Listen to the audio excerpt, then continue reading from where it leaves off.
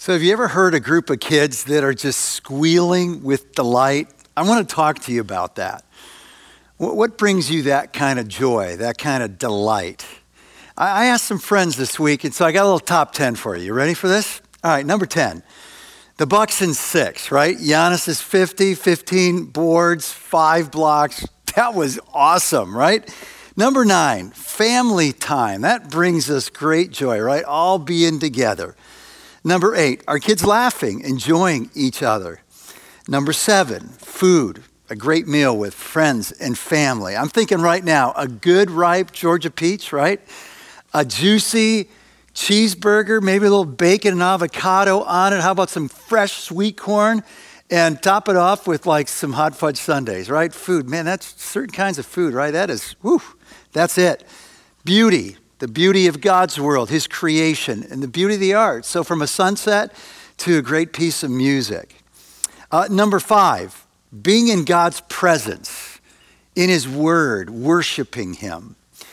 Number 4, when I forget my Aldi quarter and some kind person has left their quarter in the cart, paying it forward, my joy, my delight. Number 3, getting a warning instead of a ticket. That ever happen to you? Oh, and my classic getting a warning is I'm in college. I'm working for a construction company. I'm downtown Chicago on a job at Rush Presbyterian Hospital. We're building out some space for their nursing school. And I'm getting to the job site. I'm turning through an intersection. The light turns red right as I'm in the middle of it. And I see a cop that's just following me. I'm going, oh my word, I'm going to get pulled over. But I'm like a block away. He hasn't put his lights on. The siren's not on. I'm thinking, just keep going to the job site as quick as you can. I got there. I parked the car. I'm walking to the door. I'm almost to the door when all of a sudden the loudspeaker gets on. You know, hey buddy, we need to talk to you. So you know the drill. I go over to the cop car, I pull out my wallet, I give him my driver's license, and to my shock, he says, my fare. Listen, nobody who looks at my name says my fare, and I'm thinking, this could be my lucky day. He says, my fare. He says, you don't have a sister named Monique, do you? I said, yeah, Monique's my oldest sister. I'm really feeling good about it. I grab my wallet and I pull out a picture of Monique and Gardy, my brother-in-law, and I'm talking to her and he says, look, I went to school with your sister. And so I didn't get the ticket for running the red light. I got the warning. That was a good day. It brought me great delight. But not as much as delight as I have in sharing the good news of God's love with someone who's investigating the claims to Christ. That was number 2. Number 1 is this. You're going to love this. That this pandemic will end one day. Amen to that, right? So what do you delight in? Have you ever thought about, well, what does God find joy in? What is his delight? In fact, the book of Micah is going to answer that question. And as we find the question, we're going to come to the conclusion that is right at the heart of Micah's message, and that is, who is like our God? In fact, that's what Micah means. Who is like Yahweh? Who is like our God? Let me just share a few things about the man and his times before we jump into the book itself. So we don't know much about his family, but we know where he lived. He lived in a place called Moresheth. It was a backwater place, some 22 miles southwest of Jerusalem. So he's in the southern kingdom, and he's kind of a nobody. We don't know anything about his family from pretty much nowhere. In fact, Moresheth was so small that it was often referred to, like in chapter 1, verse 14, as Moresheth Gath. It's just like the suburb of Gath. What we know is that he wasn't a nobody from nowhere. He was God's special agent, like he was his divine messenger, and he was on a mission. We read this in chapter 3, verse 8. But as for me, I'm filled with power, with the Spirit of the Lord, and with justice and might, to declare to Jacob his transgressions, to Israel his sins. So that's what he was bringing in the middle of the 8th Century. He's a contemporary of Isaiah and Hosea. He's He's serving under the reigns of Jotham and Ahaz and King Hezekiah, 3 kings in the southern kingdom, middle of the 8th century. And his message is a message of warning. You guys, you're not following God. You're not being faithful to the covenant. And judgment is coming. He's saying that to the northern kingdom, and he's saying it not just to Samaria, but to Jerusalem. He's saying it to the southern kingdom. But it wasn't just a message of warning. It's also a message of hope. Because laced in between these different messages and visions of God's judgment are these visions of God's grace and his restoration and rebuilding of Jerusalem and extending their boundaries, of the nations coming in, these beautiful pictures of hope. So what does God delight in? Well, first, Micah tells us what God does not delight in. And he's going to, if we could put it into 2 categories, he's going to point out 2 things. And the first has to do with their relationship with him. And specifically, he points out these high places, they're called, which is all about their idolatry. So get to Micah in the Old Testament, or follow along as you see the scriptures right here before you. So Micah chapter 1, verses 3 through 5. Look, the Lord is coming from his dwelling place. He's coming down from heaven. He comes down and treads on the heights of the earth. This is language of judgment.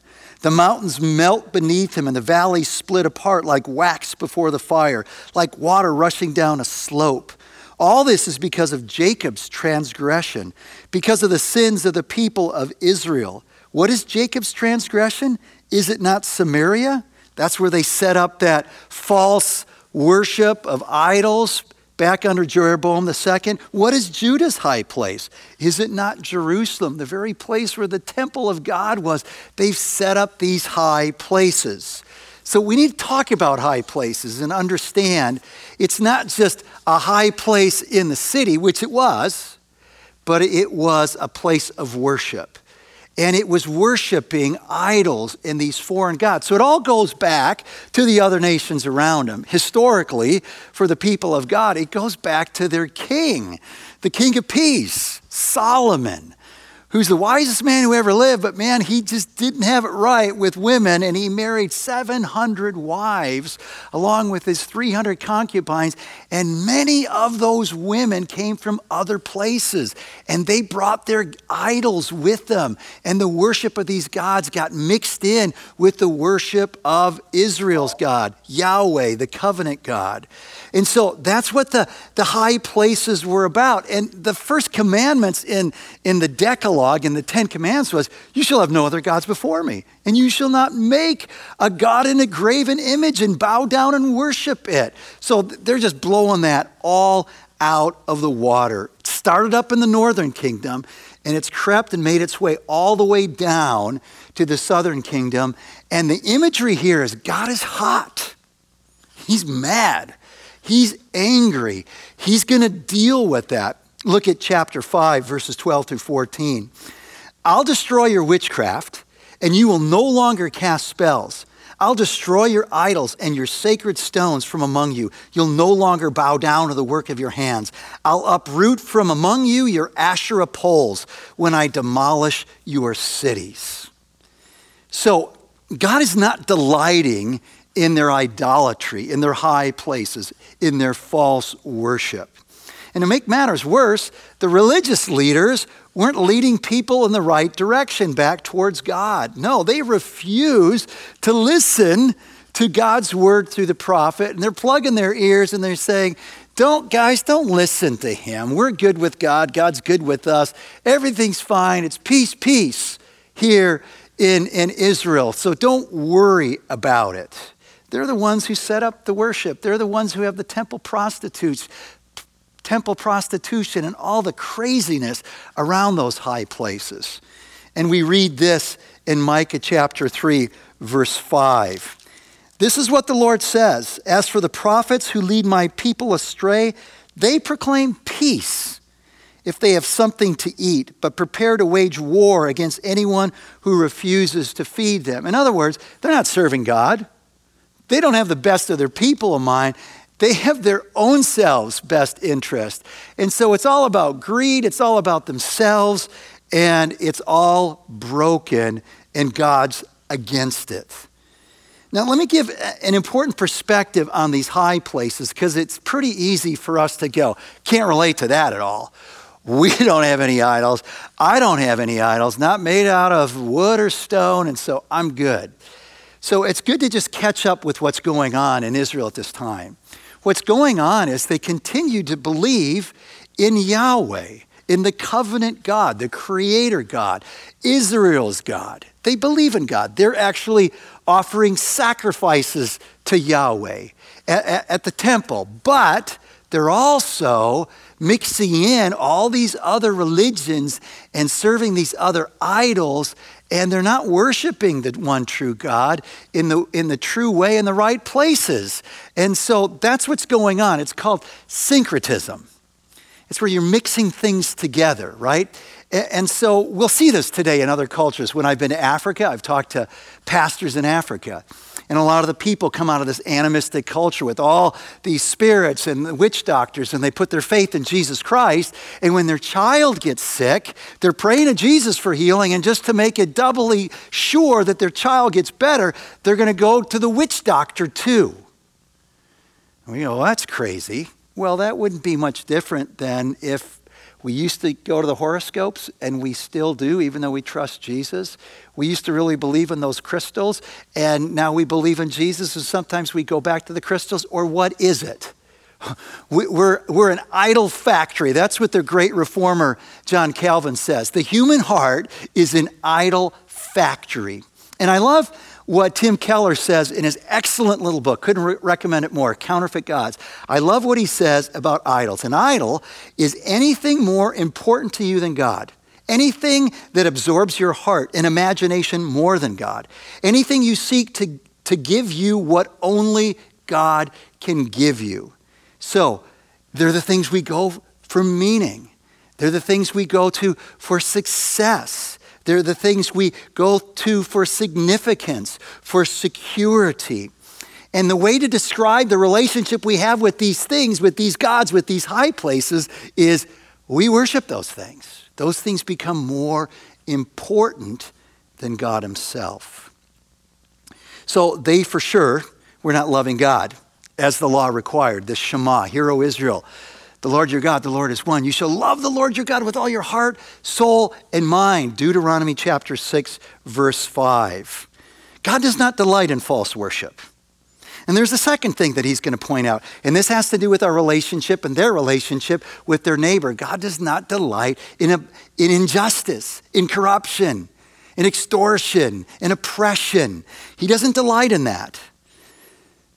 It says of the people, injustice was everywhere. Chapter 3, verse 2, they hated good and they loved evil. It reminds us of Amos chapter 5, verse 12. So injustice came through the abuse of power by the people who were wealthy, by the people who had position, by the people who had privilege, taking advantage of the weak and the vulnerable for their own selfish gain, settling into these luxurious lifestyles, all at the expense of their brothers and sisters who were less fortunate. Makes me think of the story that came out of France and the vice president of Equatorial Guinea, who has been, looking for an appeal. He didn't get the appeal. He's going to get convicted for all kinds of corruption and extortion. He's taken millions and millions of dollars out of his own country. So he's the son of the longstanding president, and he's got mansions all over the world, and his people back home are suffering. Happens today in big ways and in small ways. So I'm going to read you some portions that back this up in chapter 2, verses 1 and 2, 8 and 9, verse 11. Verse 1, chapter 2. Woe to those who plan iniquity, to those who plot evil on their beds. At morning's light they carry it out because it's in their power to do it. You note it. It's in their power to do it. They covet fields and seize them, and houses, and take them. It reminds us of the story of King Ahab. It looked at Naboth's vineyard, and he coveted it, wanted it, ends up killing Naboth to get it. They defraud people of their homes. That word defraud is also sometimes translated, they oppress people of their homes. They rob them of their inheritance, of their land. Verse 8, lately my people have risen up like an enemy. You strip off the rich robe from those who pass by without a care, like men returning from battle. You drive the women of my people from their pleasant homes. You take away my blessing from their children forever. The blessing referring to the land that I gave them. Verse 11, if a liar and deceiver comes and says, I'll prophesy for you plenty of wine and beer, that would be just the profit for this people. That's what they were all onto. Extortion, corruption, all at the expense of the vulnerable, to live in luxury. Injustice was everywhere. The leaders were bribing and being bribed and extorting. The civic leaders, the religious leaders. Chapter 3, verse 1, then I said, listen, you leaders of Jacob, you rulers of Israel, you should not embrace justice. You who hate good and love evil, who tear the skin from my people and the flesh from their bones, who eat my people's flesh, strip off their skin and break their bones in pieces, who chop them up like meat for the pan, like flesh for the pot. He's saying to the leaders, you guys, you're here to serve these people, and you are acting like barbarians, like foreign powers that would come in and flay the skin off of their captors. It was the leaders, but it was in the marketplace, in their business dealings. The scales were unjust. They were fixing the prices, just like what goes on today all the time, and the poor suffer. They were deceitful. Chapter 6, verse 12, their tongue speaking deceitfully. Violence was rampant. 7, verse 2 says, everyone lies in wait to shed blood. This is what it was like in Micah's day. High places, idolatry, sexual perversion around worship, craziness, corruption, oppression, injustice, just all broken in terms of their relationships with each other. And Micah is saying on God's behalf, this is not okay. When you use your position, when you use your power, when you use your privilege and your wealth to take advantage of people for your own selfish gain, it's not okay with God. God does not delight in the abuse of your power, position, and privilege. And what Micah gives us here is a connector to these two. Their failure to love God with all their heart, soul, mind, and strength, and their failure to love their neighbor or themselves has a common root and denominator, and it's pride. Chapter 2, verse 3, he says this, you will no longer walk proudly.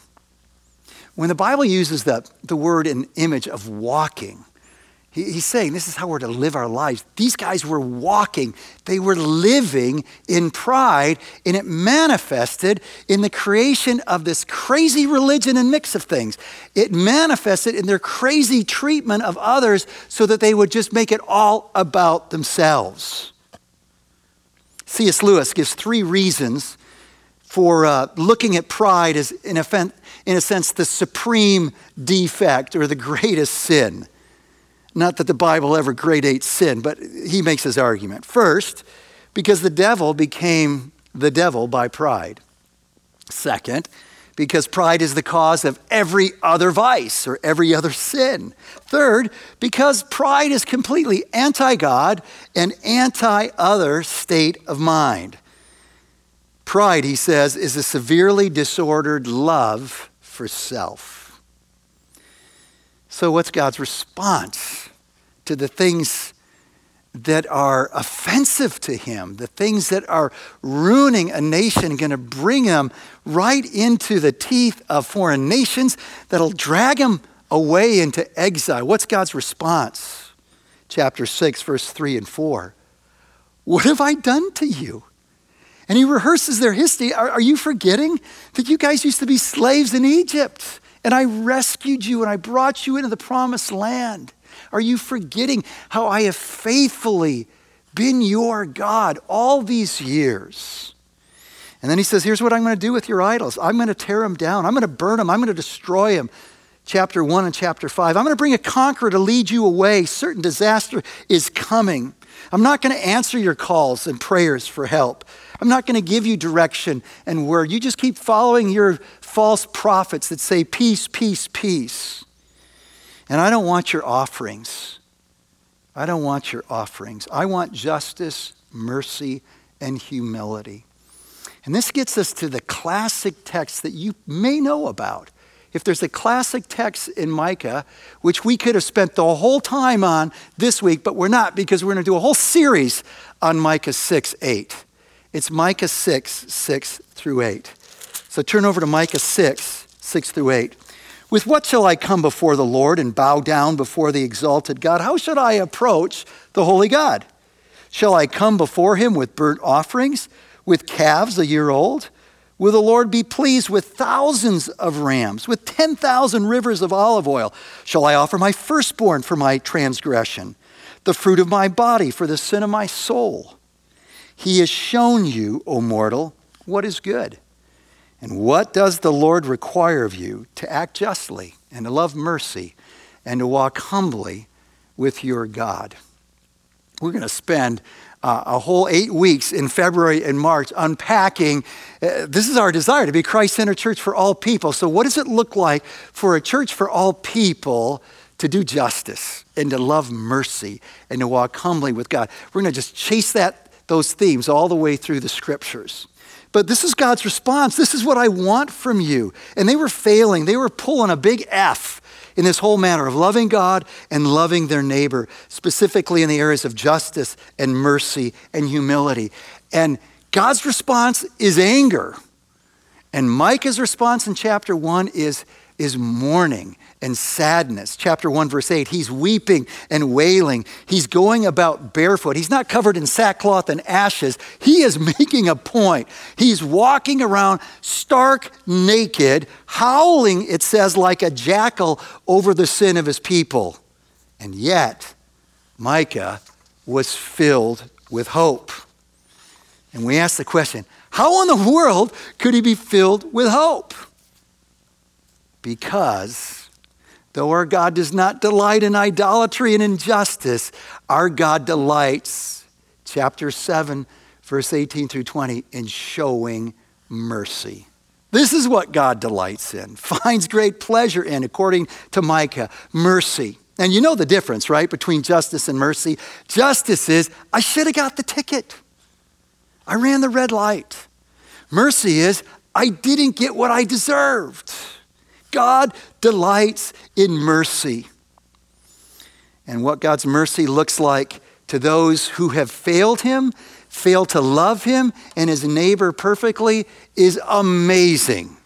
It is amazing. And it leads us to exclaim, who is like our God, who delights not in bringing judgment, but he delights in showing mercy. Look at chapter 7, verse 18. Who is a God like you, who pardons sin and forgives the transgression of the remnant of his inheritance? The remnant would be the portion of God's people that remain faithful, right? They keep taking God at his word, believing his promises and obeying his commands. Who is a God like you, who pardons sin and forgives the transgression of the remnant? You do not stay angry forever, but delight to show mercy. You will again have compassion on us. You will tread our sins underfoot and hurl all of our iniquities in the depths of the sea. You will be faithful to Jacob and show love to Abraham, as you pledged on oath to our ancestors in days long ago. So there is no one like our God, who is committed to deal with evil and right all wrongs. But a God who, true to his character and faithful to his word of promise, delights in showing mercy to sinners like God's people back then and you and me today. So let's kind of explore the dimensions of his mercy as it's unfolded here in chapter 7, verses 18-20. The first thing that we see about God's mercy is he forgives and he pardons our sin and transgressions. The Bible is clear. All of us have sinned. We've fallen short of the glory of God. We can see that in the Old Testament in places like Psalm 14, and we can see it in a place like Romans 3:23. All have sinned, fallen short of the standard of God, the glory of God, his perfection. And we know the Bible says that the result of sin is death. The penalty, the wages of our sin is death. Physical separation, spiritual separation. And it says here that he forgives. And the imagery here is that he crushes under his foot our sin, that he chucks it into the depths of the deepest sea, which made me go to Google. So where is that? How deep is that? The Mariana Trench, just off of the island of Guam in the Pacific. This trench is over 1,500 miles long, and that deepest part, you guys, is 7 miles deep. It's 36,200 feet deep. The temperatures at the bottom are just above freezing, and everything is drowning in darkness. You can't get there, live there. Mount Everest, at the bottom, placed at the bottom of the Mariana Trench, is still going to end up 7,000 feet below sea level. And he says, I got the power to crush your sin, the penalty of your sin, that it would bring death and separation from you and me to a God who made us and loves us. That he will not only crush it, he'll remove it. That's what he's talking about. Isaiah will say, as far as the east is from the west, so far, God says, have I removed your sin from me? The New Testament says, if we confess our sins, he is faithful and just to cleanse us from all unrighteousness. 1 John 1:9. Oh, this is awesome. Our sin is crushed. It's defeated. It's removed forever. There's, like some have said, there's a no fishing sign that he places. But all you need to know is just get to the Mariana Trench and go, you can't get there at the bottom of that trench. You physically can't get there. That's what God does with our sin. He goes on to talk about the dimensions of his mercy, that he will not stay angry. No, because he's slow to anger. He's abounding in love. He relents in sending calamity. He's full of compassion and love. He's faithful and true to his word of promise to Abraham. In Genesis 12 and 15 and 17, I'm going to bless you. I'm going to make you the father of a great nation. All the nations, all the families of the world are going to be blessed through you. Anybody who blesses you, I'm going to bless them. Anybody who curses you, I'm going to curse them. I'm going to give you the land. Your name's going to be great. And he says, I'm going to be faithful. I'm going to be faithful. And so he delights in showing mercy. And we're left with a puzzle. How does it work? How does a holy and just God, who must deal with evil and make it right, and whether you like that or not, I guarantee you like the concept of justice when you're on the wrong end of it. We all want justice when injustice has been part of our world. We long for that. And so how does it work that we deserve his justice? How in the world could we receive his mercy when we're sinners? And we haven't loved God with all of our heart, just like them. And we haven't loved our neighbor as ourselves. And the answer to the question is chapter 5, verse 2, 4 through 5. Chapter 5. But you, Bethlehem Ephrathah, it's going to sound like a Christmas text because it is. But you, Bethlehem, house of bread, Ephrathah, though you were small among the clans of Judah, out of you will come for me one who will be ruler over Israel, whose origins are from of old, from ancient times. In other words, this eternal king that he promised King David back in 2 Samuel chapter 7, verse 14. From Bethlehem.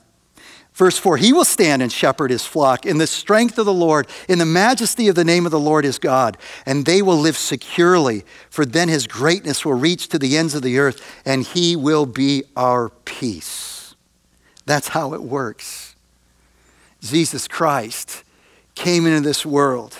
He was crushed by our sin, to crush sin and remove it forever.